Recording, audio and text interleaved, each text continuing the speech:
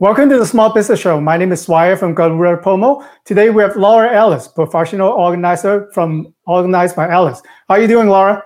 I'm excellent. Excellent. How are you? Good, good. Just want to ask you a quick question. Does this background pass your test? Yes, looks good. I spent 30 minutes today because I know that I'm going to have you on. So question for you. I know from your website, from your LinkedIn post recently, I pulled up, you mentioned that an organized office is the key to success. Why is that? Well, because you have to be able to find things, right? There's nothing worse when you're in an office and your superior or your team needs you to get something to them and you can't find it. I mean, that doesn't look professional. And your workspace, there have been studies to show how your workspace reflects on your impressions, you know, how people perceive you in your office, and that you are more likely to even get promotions if you have if you have a clean workspace, because people perceive your space and you together and that you're in control of it. So they think, oh, I know that I'm going to be able to give that to Swire because he's got it all under control and he can handle whatever I give him. And all of that is reflected in his space. Yeah, I'm surprised that I've been to a lot of online meetings. I'm sure you are. That normally people I dealt with, they dress really professionally. Sometimes, and then the image have changed a lot, and they don't put on suits and tie. They don't have the power suit coat going on. Some of them even come out with T-shirts, and the space. I don't know where they're sitting, but then it doesn't look as professional as you're an organizer, so everything looks clean and organized. Like people do perceive an image, an image that you try to be, a business, a professional. So, that's why, I want to reach out to you. I agree to your statement 100%. Yeah, I mean, right now, all we have is this little teeny window, right? This is all you can see about me. So now you're in my home. Clients don't normally see into my home. And I am doing virtual organizing. So I have these moments where they can see what my space looks like. If this is a mess, are you going to hire me to organize your house? No. It doesn't inspire confidence for me to have a cluttered space. So I happen to be lucky because my home is, I walk the walk. I walk the talk, right? So I don't have to work so hard at it, but it is worth spending a little time to make sure that the background of your Zoom and your video chats are neat and tidy. It says a lot about you, from what you're wearing to your background, and also something to really consider that people often miss are the reflections. So I'm sitting in front of him. You see there's a mirror there, right? Uh-huh. The other way. That way. Right, yes. Now, if I had a bunch of stuff on the stairs, you could see that. Yeah. So it's not just what's behind me. And the door behind me is reflective. And there might be other things that are going to show what's in the background. So you have to consider all of those things around you too when you're creating your Zoom world. It's just so important. And I know I had a Zoom meeting the other day. I'm on the board of directors of an organization, and I was kind of shocked. I mean, one of the board members, this is like a respected position, and he had a cut off tank top on, like with scissors, and his dining room table was covered in papers. And then his camera, and this is another thing people have to watch out for, is the camera angles, right? So if you're going to get up, make sure that you're wearing pants. Covered. Well, I'm a bad person like that. Sometimes I see examples like that. I click on them and then they zoom out, and I looked at, what is he wearing? Like, I'm a bad person. Curious, right? Yeah. I mean, we've been seeing, I don't know if you notice it too, like when you watch the morning shows, because everybody is doing what do you call it? The segments at home or from their house. And I always I'm like, oh, what do they have in the background? Yeah, what do they have? Like, yeah. Yeah. What's going on back there? I noticed that Hoda, I don't know if you watch the Today Show, but she's always sitting in front of her closet and the door's open. It's like, just close the closet door. It's so easy to do. It's just a funny thing that people don't think of. Okay. What about for a lot of us? We used to have an office. We work at a building, our corporate headquarters, but now a lot of us are working from home, so we don't have a home office setup. Like, how would you advise people to set up their nice space? And some of us are living in a smaller home, so we might not even have a space for working. What would you suggest?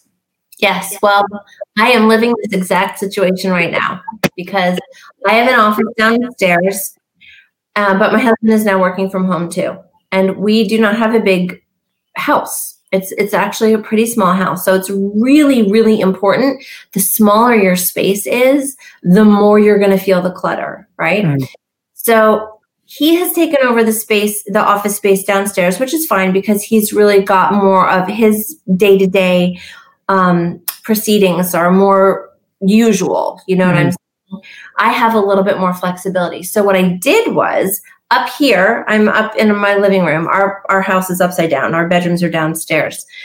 I have a folding table and I have my portable workstation. So this is my area. It is a designated workspace. I highly recommend that everybody create a designated workspace.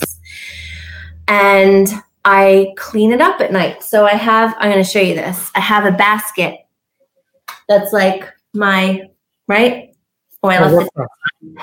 But it's new. You can see that. But it has all my things that are for my desk and my office. So if I have my laptop bag, I have my little Post-it notes and pen, anything that I need to function during the day and on my desk, I keep it in this basket. At the end of the day, it takes me 5 minutes tops and clean off the table, and then the table becomes something else. Either we use it we eat at it, or it becomes a side table.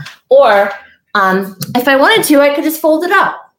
It really takes so little time, and it's really important to have a designated space and also to do a 10-minute tidy at the end of the day. Return your desk space to a neat and orderly fashion. It's going to make a huge difference because if everyone's looking at papers and clutter, it's very disruptive to your thinking.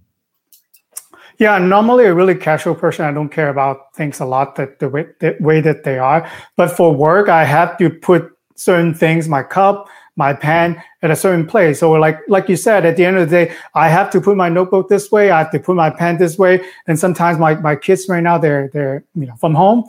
They're studying from home. So they mess around with my stuff. I always put them back the same place because you can find it. A lot of time when you work from home, you can't find all the paperwork that's supposed to be in cabinet. It's all in the kitchen table, or when you do your laptop, you can't find your laptop because I don't know where you walk it, but I always put it at the end of the day, same spot before I turn off the lights. It's so important, especially if you have little hands around, because they like to carry things around the house. And if you know that you always put your notebook or that file or your laptop in that spot, then somebody else took it, right? So it's an easy thing to go, I know that I always put that there. So who has it? Who moved it around? Yeah. And it just really becomes important for everybody's sanity. Yeah, I know that not only you organize the physical space, and you also have tips for organizing your virtual space. Can you talk a little bit more about that? Yes, absolutely. This is a great time right now for people to take on some organizing projects that maybe they wouldn't ordinarily do. And I know that email is a huge problem for people. Our inboxes are just inundated all the time. And I have a feeling that that's even more true now because we have no other way of communicating other than phone, video, or email. So I definitely recommend unsubscribing to anything that is not necessary. You're not going to miss a sale. It's not going to be a big, the world's not going to fall apart if you don't have that one particular email that's like an offer. If it's not something you need, like absolutely need, or that is useful in your everyday functioning at your job, unsubscribe. If that is too big of a task, I love to use unroll.me. It's an app. And what it does is it rolls up all of your emails that you don't want to see in your inbox, and it takes them out of the inbox. It's life-changing, honestly. It's an amazing, amazing app. I highly recommend that. I remember you from one of your presentation about 2 years ago, and I looked it up, and I am surprised to find out that with Unroll Me, I have 300 subscription of various things that I am interested in. Didn't know that, and 80% of that I never really react to anything. So it's very easy for me to unsubscribe with the tools. Yeah, it is. It's, and I mean, sometimes we don't want to unsubscribe. Like maybe you have a friend that sends a newsletter and you don't want to show them that you don't want to read it, but maybe you don't want to look at it all the time. It's a kind of a good way of getting those things that you might want to just get out of your inbox. Just get everything that you don't need so that what comes to you every day are only useful things to your day-to-day activities. That's what you want to do. I have a question for myself. I'm in the promotional product business, so I get a lot of catalogs, a lot of paper from my suppliers. They send me news item. They send me the updated promotions. So I have always have a lot of boxes coming in, and I've been trying to tidy that they're all over here in the room. You just can't see them. So what would you suggest? Like right now, working from home, we have less space and to deal with all the paper, all the clutters that I may have. Well, that you specifically have. So if you have catalogs, do you put them all on the shelf? Do you have one place for them? Sometimes I'll be reading them and you see them around the house everywhere. But I do try to keep them in one place if possible. Yeah. So, I mean, so you said that you're really good at tidying up your desk, right? Things go in certain places, your cup and your laptop and everything like that. Maybe add in another step and collect your catalogs and just put them back on the shelf. Because if they're all over the place, so that when you get a new one, you take the old one out and you replace it with the new one. And then they're all in one particular place. Something that is really helpful for people is to look at your space a little differently right now. There may have been things in your office that you don't necessarily need, but they're just kind of like nice to have items, but they're not a necessity. It might be a good time to move those items to another location and use the space in your office, that valuable real estate, use it for things that you're actually accessing every day. So that, I don't know, maybe if I'm trying to look behind you. Are those CDs? They're right here. I've never listened to the CDs, but it just looks nice. It does look nice. But that's a perfect example. So if you don't ever listen to them, maybe this is a moment in time you could box them up and use that space for something else. Do you know? Okay. It's kind of like rethinking the valuable real estate in your space. What do you really need to access every day? And is that the best thing to have on it? Those are two good questions to ask yourself. So for a small business owner, like for tax purpose, we're required to save all the receipts. Like sometimes I get a lot of receipts. Like, do you have any good ways to deal with them? Oh yeah, I use an accordion file. First of all, are you electronic? Like, do you scan your receipts at all? Do you do that? Sometimes I do try to have vendors send us electronic receipts and invoices, but sometimes when I go to a retail location, they do give you a physical receipts that we would save, and we accumulate sometimes a lot of receipts. So wondering if you have a good way to deal with them. Yes, definitely.